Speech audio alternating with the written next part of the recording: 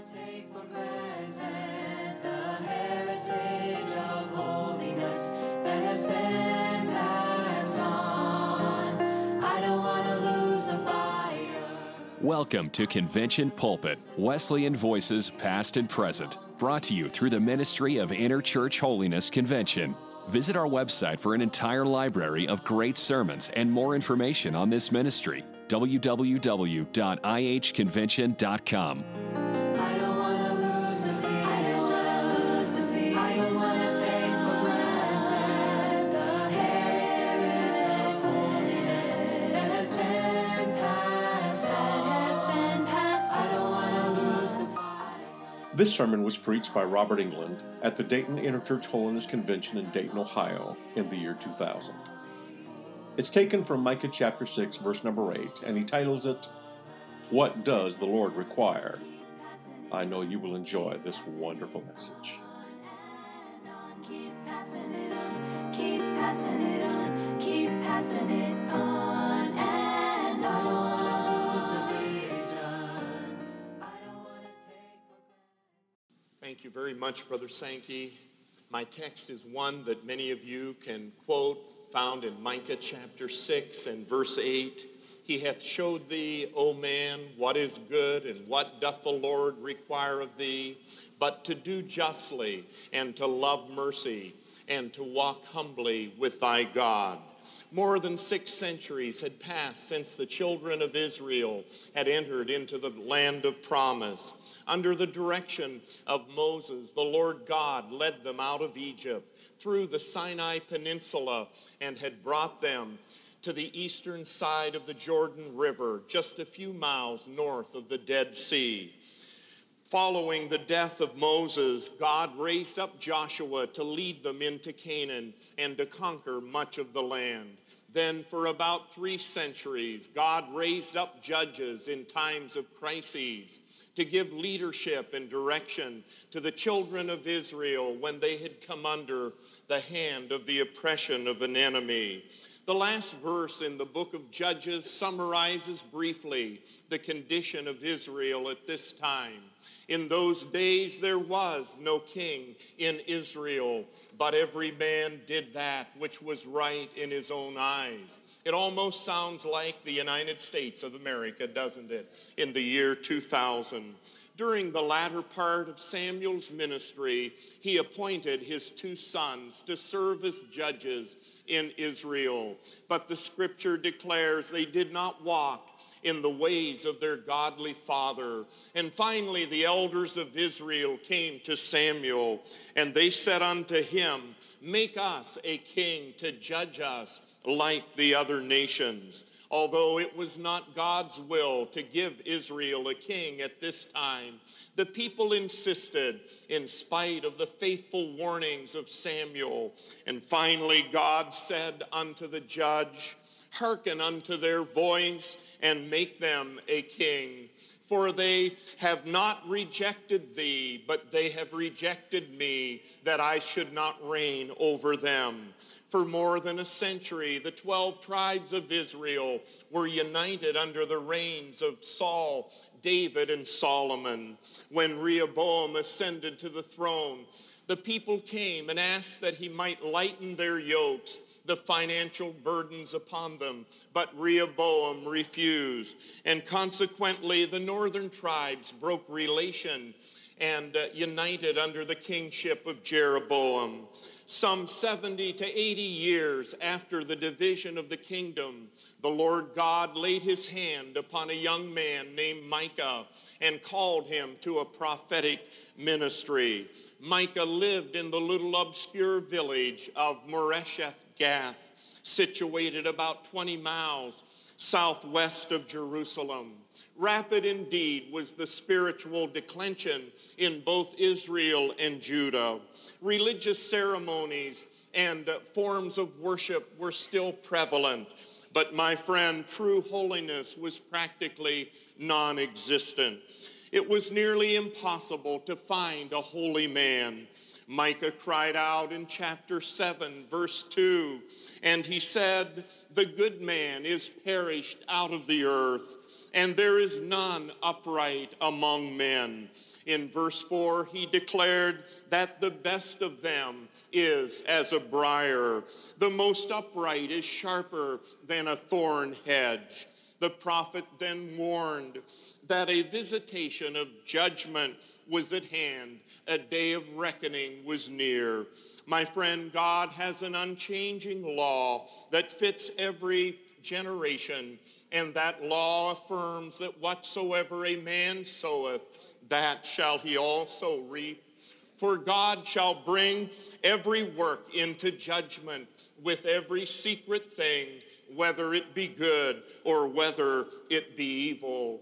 Charles Spurgeon once said this about preachers, and I quote, "We love to play upon the silver trumpet of grace much more than to blow upon the ram's horn of judgment." End of quote. While this is certainly true, yet God again and again burdens his ministers to lift up their voices and cry out against all manner of sin and iniquity, and faithfully warn every transgressor that there is coming a day of judgment. My friend, it is only against this dark backdrop of God's wrath upon sin that the glorious message of grace can shine forth in the fullness of its beauty. Both Israel and Judah had departed from the commandments and the statutes of the Lord. This departure precipitated a controversy with Jehovah. The fact that Israel was God's privileged and chosen people could in no way divert divine displeasure. Judgment always begins first with those who have had the greatest privileges and the greatest light. Indeed, the scripture says, "Unto whomsoever much is given, of him shall much be required." Peter declared that judgment must begin at the house of God. And if it first begin with us, what shall the end be of those who obey not the gospel of God? My dear friends, it matters not who we are or what tag we may wear or how long we have served the Lord God. If we deviate from his blessed word, if we grieve the Spirit of God, there will be a controversy with the Lord. God came down himself from his holy temple to deal and judge his people. He called upon all the populace of the earth to be the jurors in the case at hand. He bid the mountains, the hills, and the foundations of the earth to hear his controversy, his accusations against Israel. The Lord asked the mountains, which have no ears, to hear, because his people who had ears had refused to hear. In tender language, Jehovah asked his people in opening the court, "O my people, what have I done unto thee, and wherein have I wearied thee?" He urged them to testify against him and show any time or place where God had been unfair or unjust. He wanted them to witness to any commandment or any demand that had been unreasonable. But only silence follows. Israel is deeply convicted and has no response to give. So God testifies then to those mighty deeds which he had wrought in behalf of Israel. He had laid bare his mighty arm in delivering them from the galling yoke of Egypt. He had given to them Moses and Miriam and Aaron. He had confounded the evil designs of Balak and Balaam. The Lord God had manifested his great power by separating and dividing the Jordan and leading Israel from Shittim, their last camping point outside of Israel, into Gilgal, the first point where they camped upon entering the land. The rehearsal of divine deeds performed in behalf of Israel had brought a deep sense of guilt and condemnation. The accused are clearly in the wrong and do not try to plead any innocence. But now a problem has arisen.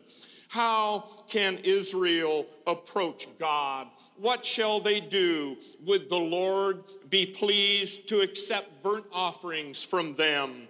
Would it be more efficacious if the number of rams could be multiplied into thousands? If vast amounts of oil could be brought forth before Jehovah, would he then be satisfied?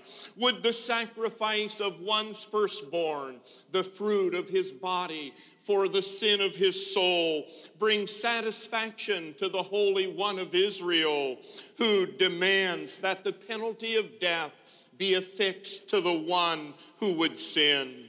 Please observe, my friend, that guilty man is keenly aware that in his hand he has no kind of atonement to bring that is acceptable in itself.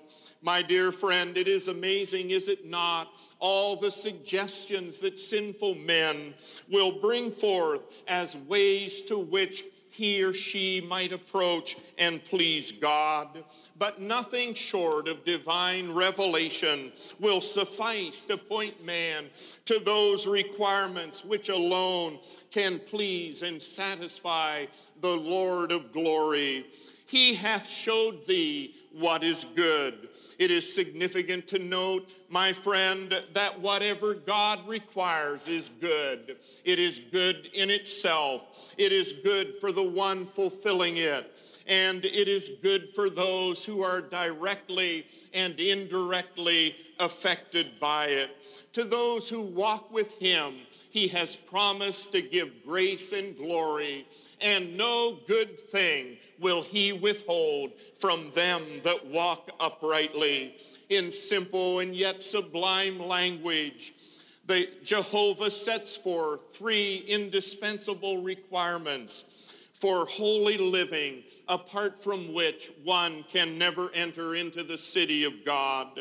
These requirements are universal, for God is not simply addressing a Jew, but notice he says, he hath showed thee, O man, what is good, and what doth the Lord require of thee? May I direct your attention to the first requirement that the Lord God places upon his people. It is simply this: to do justly. It is to be understood that none of these requirements can be met by one's own strength. Friends, in order to do justly, one must first be made just, or justified by the grace of God. The scripture reveals that there are three great changes which transpire in the work of conversion, or what we often call the first work of grace. It begins with justification, which William Smith calls a changed record. Justification is a legal term, and it denotes a pronouncement of God, by God, of pardon or forgiveness upon the penitent sinner. Oh, thank God for justification. It refers to what is called imputed righteousness, because God declares that individual who meets his conditions to be right or just in the sight of God. But there is more to the first work of grace. Beyond forgiveness is the matter of regeneration, which Smith calls a changed nature. This involves imparted righteousness. Thank God it's not a matter of just declaring a pardon. God has a deeper work. Blessed be his name. Not only does God hand the penitent believer a clean and clear pardon, he also gives him a new nature by the mighty power of the Holy Ghost, until old things are passed away and all things become new. Not by works of righteousness which we have done, but according to his mercy, he saved us by the washing of regeneration and renewing of the Holy Ghost.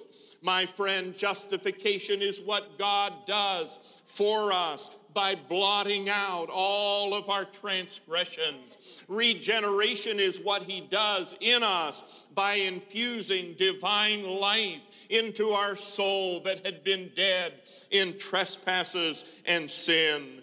Thank God for forgiveness. Thank God for new life. But this is not all that is involved in the first work of grace. It also includes adoption, which Smith calls a changed relation. In the marvelous crisis work of justification and regeneration, God translates that individual who has repented and cast himself on the mercy of God. God translates him out of the kingdom of Satan and puts him into the kingdom of his dear Son. And my friend, when that transpires, that penitent soul becomes a member of the greatest family on earth, the great family of God. Blessed be his name. When the fullness of the time was come, God sent forth his Son, made of a woman, made under the law, to redeem them that were under the law, that we might receive the adoption of sons. And because ye are sons, Paul said, God hath sent forth the Spirit of his Son into your hearts, crying, Abba, Father. Blessed be God. Isn't it amazing that when a little baby reaches a point where he or she begins to articulate syllables, it's usually the first little word that a baby says, Dada. And my friend, when we pray through, thank God, there's something about that relationship that there is a new cry in the heart, Father, Father. Thank God. The Spirit himself beareth witness with our spirit that we are the children of God. For ye have not received the spirit of bondage again to fear, but ye have received the spirit of adoption, whereby we cry, Abba, Father. I say praise God for such a relationship. Blessed be his name. By virtue of Christ's blood, every born-again believer becomes my brother or sister in the Lord. While one is not necessarily conscious of these three specific steps, taking place as single events at the time of conversion, it does appear that the logical sequence is first of all justification, then regeneration, and finally adoption. For in the very order of things, God would not surely adopt a dead child who had not been made alive in Christ Jesus, nor would he regenerate one whose record had not been made right in forgiveness. But in actual experience, while we don't recognize those little changes that take place so quickly, it would seem that forgiveness and the new birth and assurance are all simultaneous, happening at the same time. But my friend, one thing is certain. When this wonderful miracle moment takes place, we can cry out, there is therefore now no condemnation. Praise the Lord forever. After one has been justified freely, made into a new creature, and brought into the family of God, he or she will surely hunger and thirst after righteousness, after holiness. Indeed, a real clear evidence that we've been born again will be that very cry for all that God has for us. Thank God forever. My friend, if we would continue to do justly after conversion, we must follow after holiness, without which no man shall see the Lord. Only those who are entirely sanctified can therefore fulfill this first requirement that Micah lays down. But I would raise the question tonight, what does it really mean to do justly? He hath showed thee, O man, what is good, and what doth the Lord require of thee, but to do justly. Whatever else it encompasses, Bible scholars are in general agreement that it at least means this much: to render to every person that which is due unto him. To render to every person that which is due unto him. My friend, it suggests that I am my brother's keeper and that I must love my neighbor even as I love myself. Therefore, to do justly speaks about relationships. In Romans chapter 13 and verse 7, Paul wrote these words: "Render therefore to all their dues, tribute to whom tribute, custom to whom custom, fear unto whom fear, and honor to whom honor." There are three relationships which demand our attention. The first is one's relationship to God. What do I owe to God? What do you owe to him? I owe my very existence, for he is creator. I owe my daily life to him, for he is the sustainer of this universe. My friend, in him we live and move and have our being. I owe my redemption to God, for without the shedding of blood there is no remission. And in Christ alone we have redemption through his blood, according to the riches of his grace, even the forgiveness of sins. I say praise the Lord. And if you could say amen, it would help me and maybe help you. I'm trying to move along, so I won't keep you long, but I'll slow down if you can't push me a little bit. Praise God. I say hallelujah for justification by faith, for regeneration that makes us a brand new creature and puts us into the family of God. Hallelujah. Blessed be God forever. Dr. Tozer says the American indictment is Americans are enthused about everything except religion. He said we build taller buildings, broader highways, get more excited over sports than anybody in all the world, but we lack moral enthusiasm in personal religion, but not those who are regenerated and justified. Praise God forever. Hallelujah. Oh, I'm glad tonight that in him we do live and move and have our being. My friend, therefore I am obligated, you are obligated to submit to the call and claims of Christ. Confess and forsake all of our sins. Make every restitution possible. Present our body a living sacrifice, holy and acceptable unto God. Die out to sin and to the carnal self. Take up my cross daily and follow him. My life is no longer my own, for I have been bought with a price, even the precious blood of Jesus. I am now under the lordship of Christ Jesus and totally subservient to do his will.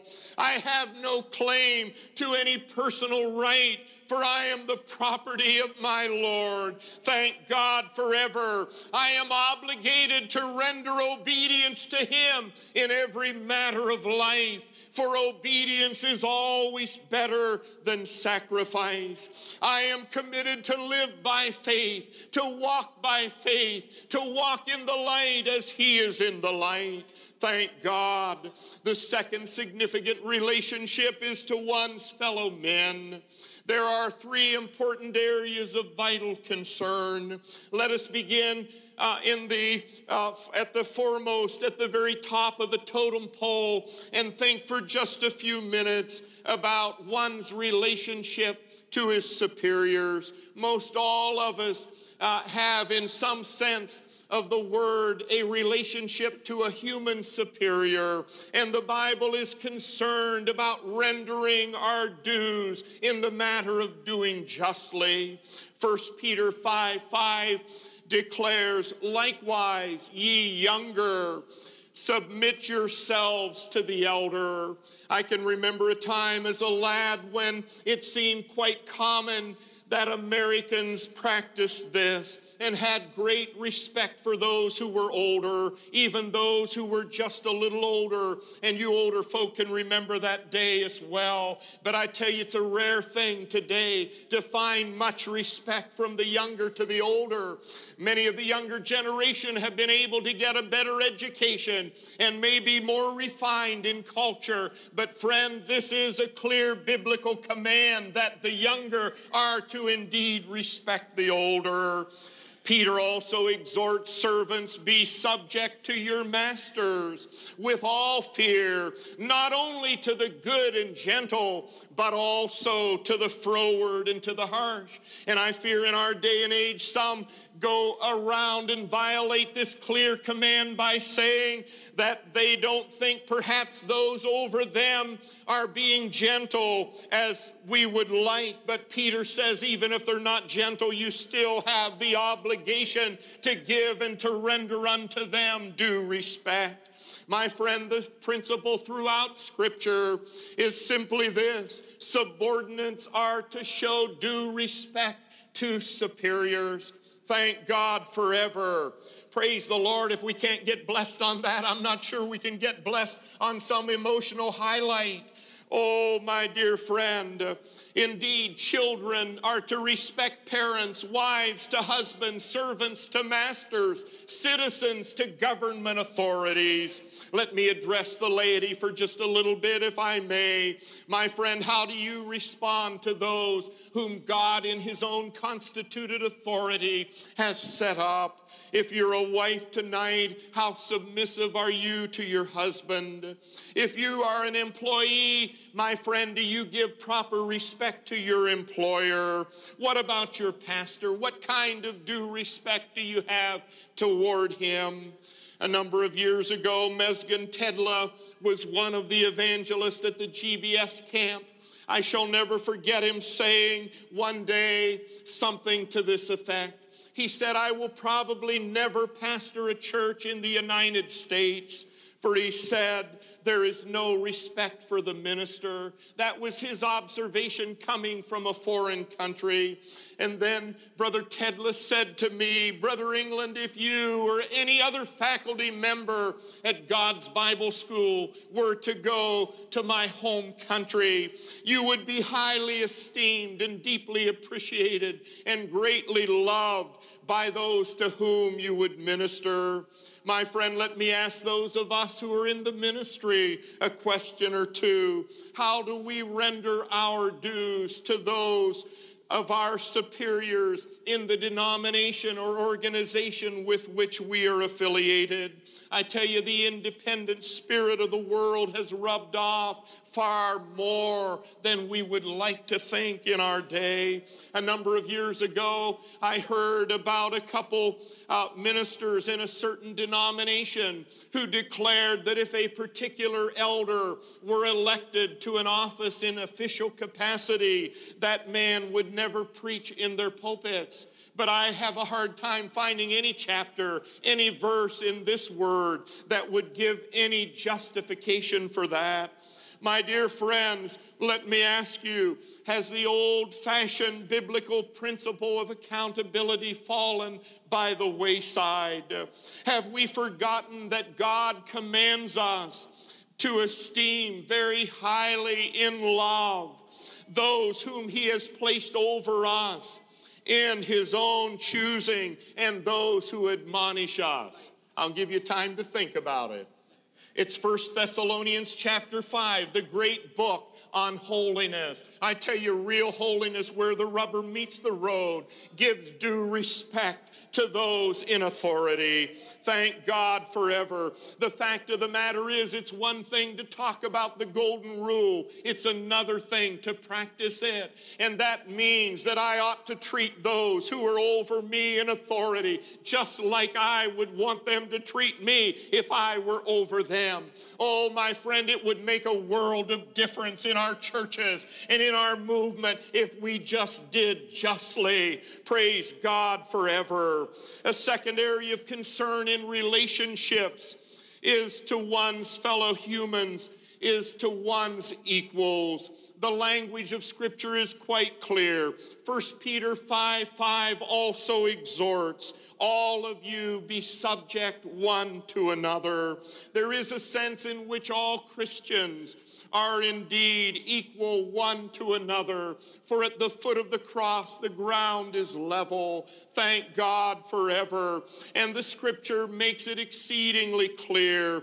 It admonishes each of us in lowliness of mind. Let each esteem the other better than themselves. In honor, preferring one another, submitting yourselves one to another in the fear of God. Praise the Lord. That ought to be shouting ground, Leonard. Praise the Lord. Oh, my friend, if we can't live up to that, we're in trouble spiritually. It's the basic requirement, the great requirement of God. He said it's a good requirement, and He requires it of me and requires it of you.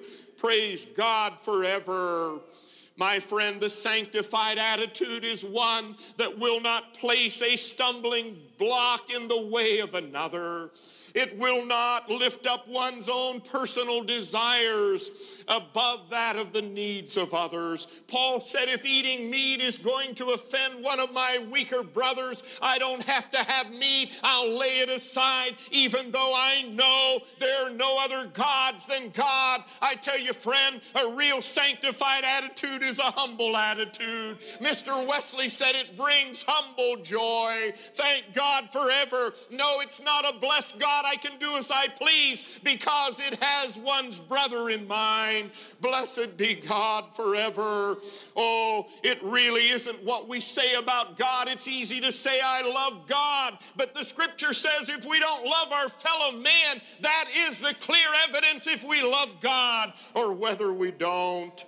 Oh, what a beautiful spirit and attitude and example of Paul. He desired that his life should be a constant witness to the fulfilling of the second greatest of all the commandments. Another area of concern involves one's relationships to one's subordinates. Colossians 4:1 admonishes masters, give unto your servants that which is just and equal, knowing ye also have a master in heaven. One of the areas of temptations all of us face, whether we're in leadership or not, but I think particularly those who are in leadership, is this matter of respect of persons. The Scripture God is no respecter of persons, and He warns us very carefully about treating some people differently than we treat others. May God have mercy on us in this new century if we're guilty of forming little cliques and clans in our own movement that will include some but exclude others. James makes it absolutely clear that if we do not treat all people with due respect, we can't count it an oversight or a mistake. But James very bluntly says, if ye have respect to persons, ye commit sin. Let me mention another important relationship, namely one's relationship to oneself. We have certain responsibilities to our own selves. We must take proper care of these earthen vessels, for they are the temple of the Holy Spirit. We must carefully guard our minds and be sure we don't allow anything to filter through that would be detrimental. We must keep our spirit in right relation to God. Oh, what a personal responsibility is mine and yours, for my soul is continually in my hand.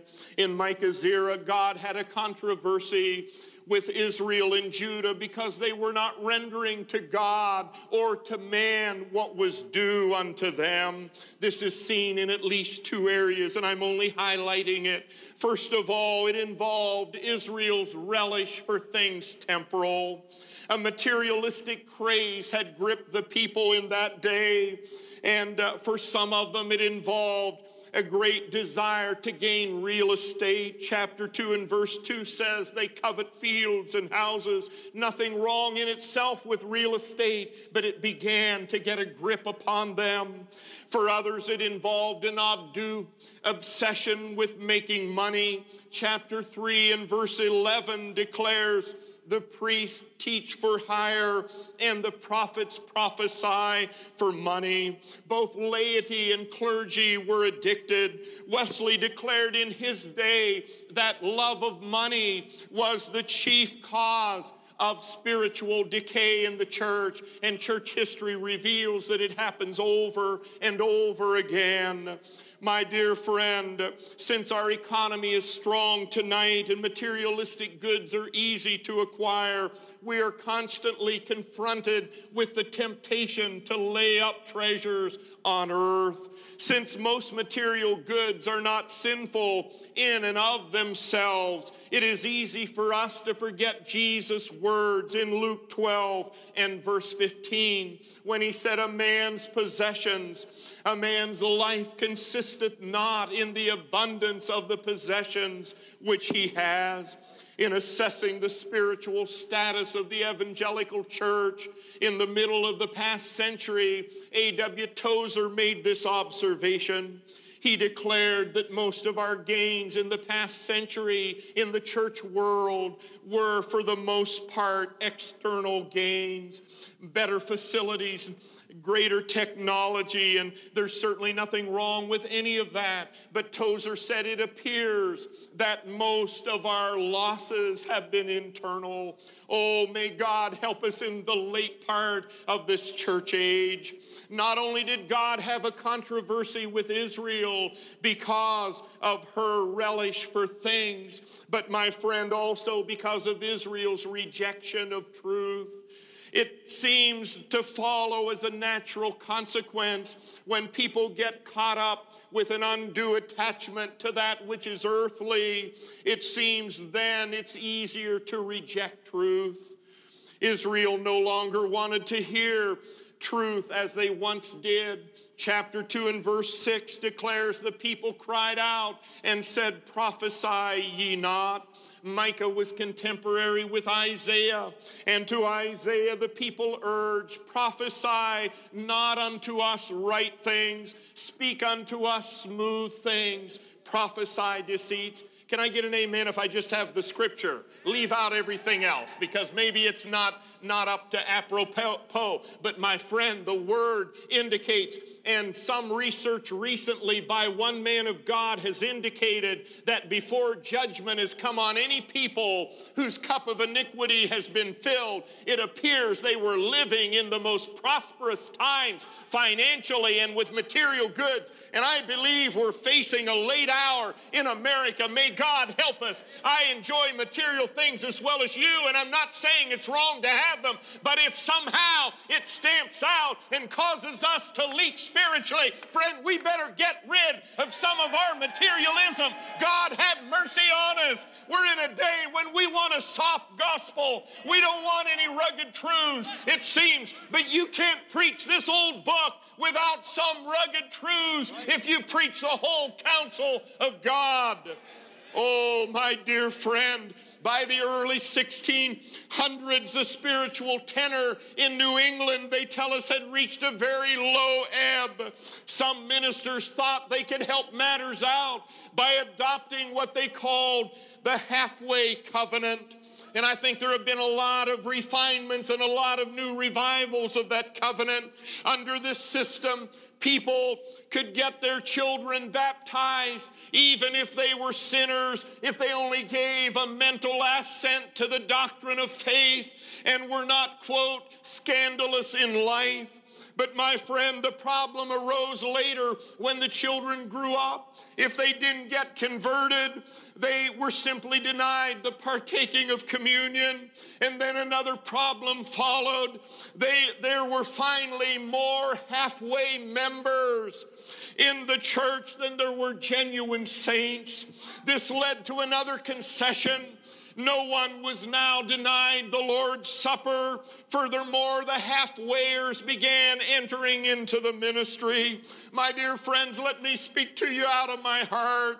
If the fire of God goes out upon the altar of our heart, it doesn't take long for secondhand religion to become prominent, preeminent, and dominant, where the doctrines and the duties are soon diluted, and every man does that which is right in his own eyes. One of the greatest hindrances to revival throughout church history has been in many places the unconverted or the backslidden church members. Oh, if God could only get those who have been backslidden or not converted at all really right with God, it would do something in our local churches. I was not there, but I understand 20 plus years ago, Percy Trueblood was preaching in a large camp meeting. I had the privilege of hearing him several times as a young preacher, and I can tell you, and those of you that are older that have heard him would agree with me, Brother Trueblood would have not been classified as one of those bone scrapers. He wouldn't have fit into that camp. He was a biblical preacher. I never saw him open his Bible. They say he could have probably restored 2/3 of the Bible that he had committed to memory. But in a large camp meeting, it could have been anywhere. He said in a service when he was preaching on backsliding something I would never think to say, and I'm sure he didn't say it carelessly, but he made this kind of comment. He said, if everyone in this congregation were minding God today, 2/3 would be at the altar and many preachers would lead the way. I'm sure he wasn't trying to be harsh or cruel, but my friend, there's a reason why there's not more fire burning. There's a reason why we're not reaching outside our own ranks. I go from church to church and I thank God for what I'm seeing here and there. I thank God for you who love him above everything else, but I tell you, not all is kosher, not all is what it ought to be. Oh, my friend, it's a late hour. Not only does my text exhort us to do justly, but also to love mercy. Luther translates it thus: to practice love. The Hebrew term carries the idea with it of favor, kindness, and pity. Mercy must always be blended in with justice, but instead of loving mercy, the princes of Israel loved evil and hated good. Chapter 3 and verse 2. When God spared Nineveh, Jonah was angry, and he said unto the Lord, I know that thou art a gracious God and merciful, slow to anger, and of great kindness. Oh, I'm glad he's a gracious God. He's a long-suffering God. That's why we're here tonight. My friend, the two greatest commandments entail love for God first, then the vertical line, and love to all of our fellow men on the horizontal line. It is a love shed abroad in the heart by the Holy Ghost, a love without mixed motives, a love without partiality, a love perfected by God's grace. Hallelujah. The early church was known for its love one for another. Jesus said, by this shall all men know that ye are my disciples, if ye have love one for another. Oh, my friend, I wonder what the world thinks when they look on. I wonder if they see that kind of love amongst us. A number of years ago, a young lady who at that time was one of my students spoke to me one day about a concern that she had. It's been several years ago. She had spent a number of years on a mission field with her parents. And she said, Brother England, when I got back to the U.S., I was shocked. She said, I couldn't believe the lack of love and the friction that I observed among some of the different holiness groups. She said it wasn't that way on the mission field. We had a number of different holiness groups represented, but we loved each other and we fellowshiped with one another. My friend, I tell you what, while we have all of our own distinctions, God have mercy on us if we put little boxes up to get the best fellowship with others. Oh, no wonder Wesley said, if we seek anything other than more love to God and to our fellow men, we will go amiss. A baptism of divine love will destroy cliques and clans and religious politics. It will put a good construction on the deeds done by others. For love believeth all things, endureth all things, beareth all things, and hopeth all things. I hasten toward a close. In the third and final place, my friend, we are admonished to walk humbly with our God.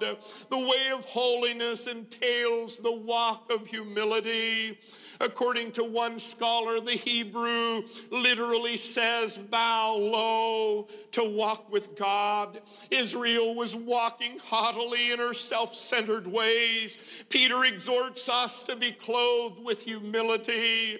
He declares that God resisteth the proud, but giveth grace unto the humble.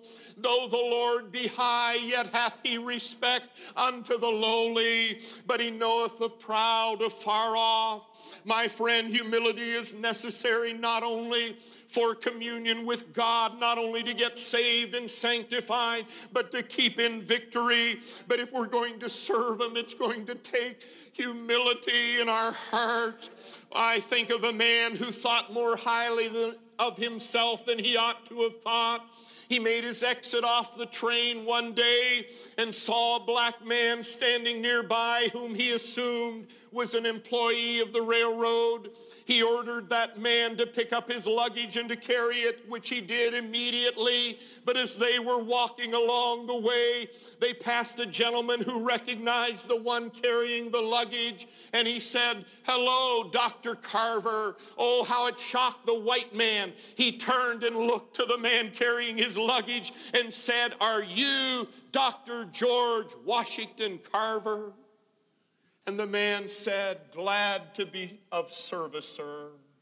Oh, thank God for a George Washington Carver who wasn't above carrying somebody else's luggage.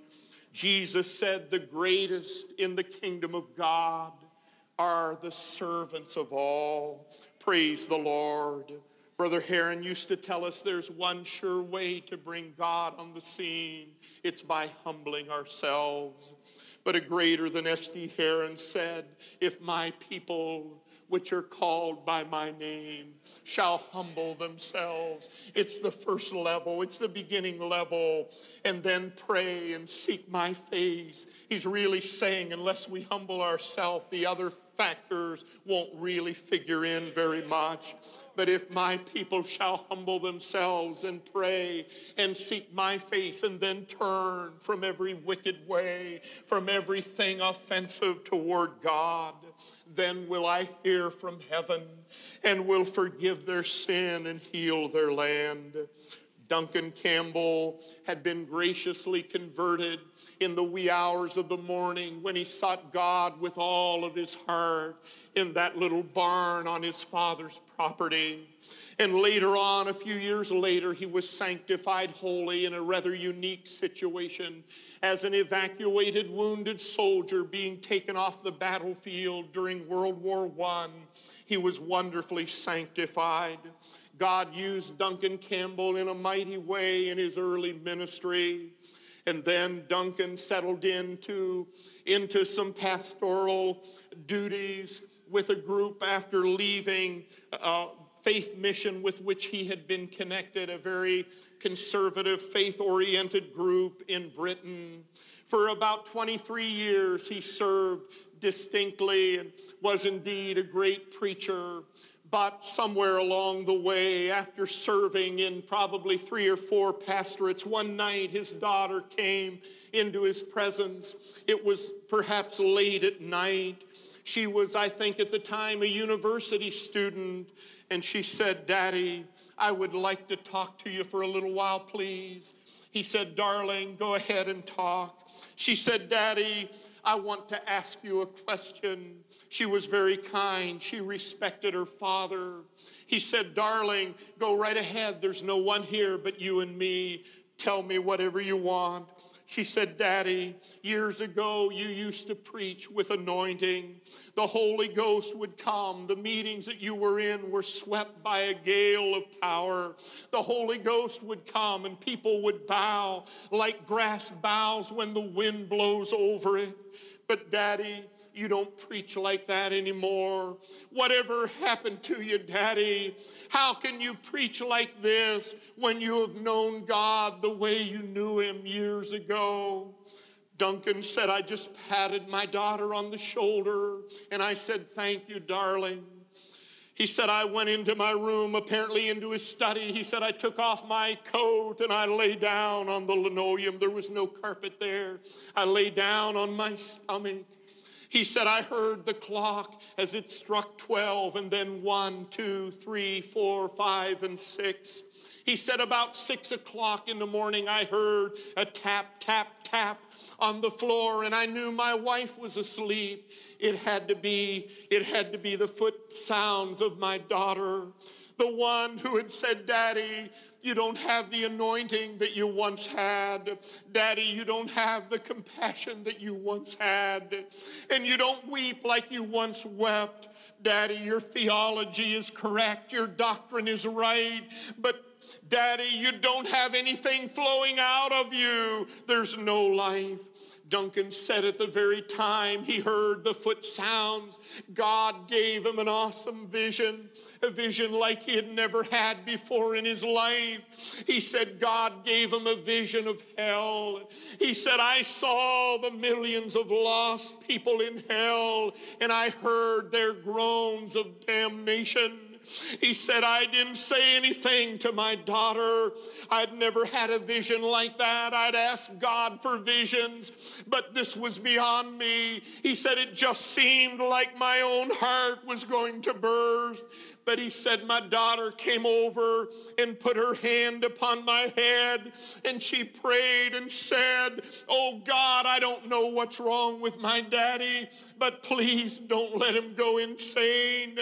He said a little while later, his daughter prayed again, and she said, "Oh God, don't let my daddy go mad, but please restore him to where he once was." Mr. Campbell said he finally got up off of his posture on the floor, and he said he poured his heart out to God.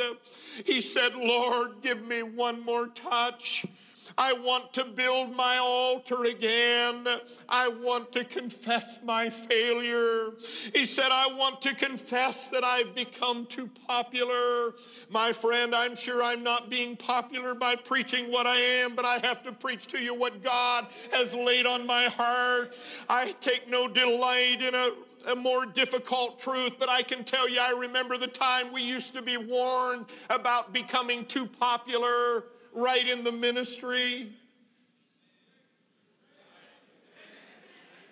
But it seems like in our day, the more popular, the better. But oh, my friend, Duncan Campbell saw under that close scrutiny of the Holy Ghost, he had become too popular. He said, "I want to confess that I've come to the point of admiring my own preaching." I don't know how a man could ever get to that point, but apparently he was. He continued to lay bare his own heart until God laid his big hand upon him and restored him to that undescribable grace and glory that he had once known. Before long, Duncan said he resigned from his parish ministry that had given him a very secure, comfortable financial setting, and he had gnawing doubts in his mind if he had done the right thing years before. but now he reconnected with Faith Mission, no set salary at all. He would travel and live by faith in an itinerant ministry, but God honored his servant, gave him a larger harvest of souls than he had probably ever had, especially in the Hebrides revival. Oh, I say thank God for men that will humble themselves when the Holy Ghost begins to dig around their roots. My dear friends, in light of the lateness of the hour in which we live and the lukewarmness that permeates so much of the visible church world and the lack of revival fire in so many of our churches and the abounding of sin throughout our nation, is it not time for us to sanctify a fast and call a solemn assembly and weep between the porch and the altar and pray as did the priest in Joel's day, spare thy people, O Lord, and give not thine heritage to reproach? Oh, my friend, can I ask you, as well as myself, some closing questions? Do we have any altars that need to be rebuilt tonight?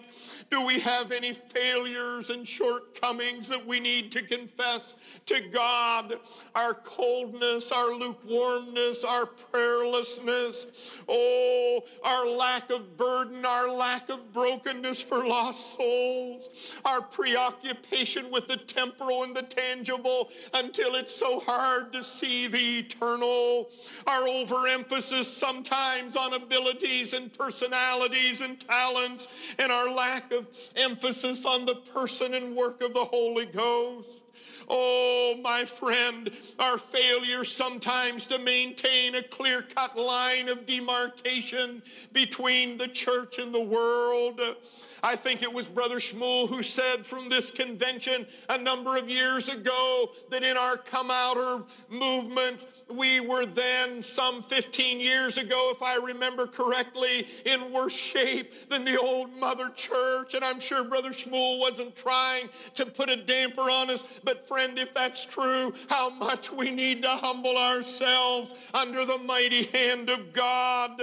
Oh, my friend, what about our attitudes and our activities? What about those tendencies to become more like the world in our dress and our desire for entertainment that is not edifying, and our lack of self-denial and our failure to embrace the spiritual disciplines?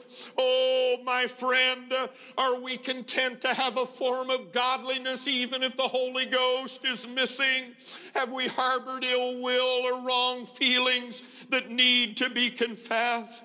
My dear friends, I'm so glad that the Lord has promised if we will rend our hearts and not our garments, He will be merciful, He will be gracious. He even said He would restore the years that were lost to the locust and the palmer worm and the canker worm and the caterpillar. While it is yet day before the night sets in, I would plead with us, let us break up our fallow ground. Let us seek the Lord until He would rain righteousness upon us, until we are more than stirred, until we are changed through and through. For He hath showed thee, O man, what is good, and what doth the Lord require of you, and you, and you, and you, and you, but to do justly and to love mercy and to walk humbly with thy God. May the Lord help us that we can see an outpouring of His Spirit, whatever it may take. God bless you. Thank you, brothers. I don't want to take for granted the heritage of holiness that has been passed on. I don't want to lose the fire. Thank you for listening to Convention Pulpit, a ministry of Interchurch Holiness Convention, featuring Wesleyan voices past and present. For more sermons or for more information, visit www.ihconvention.com. This ministry is made possible through the financial support of our listeners. You may give online at ihconvention.com or send your donation to IHC, Post Office Box 99, New Berlin, Pennsylvania, 17855, USA.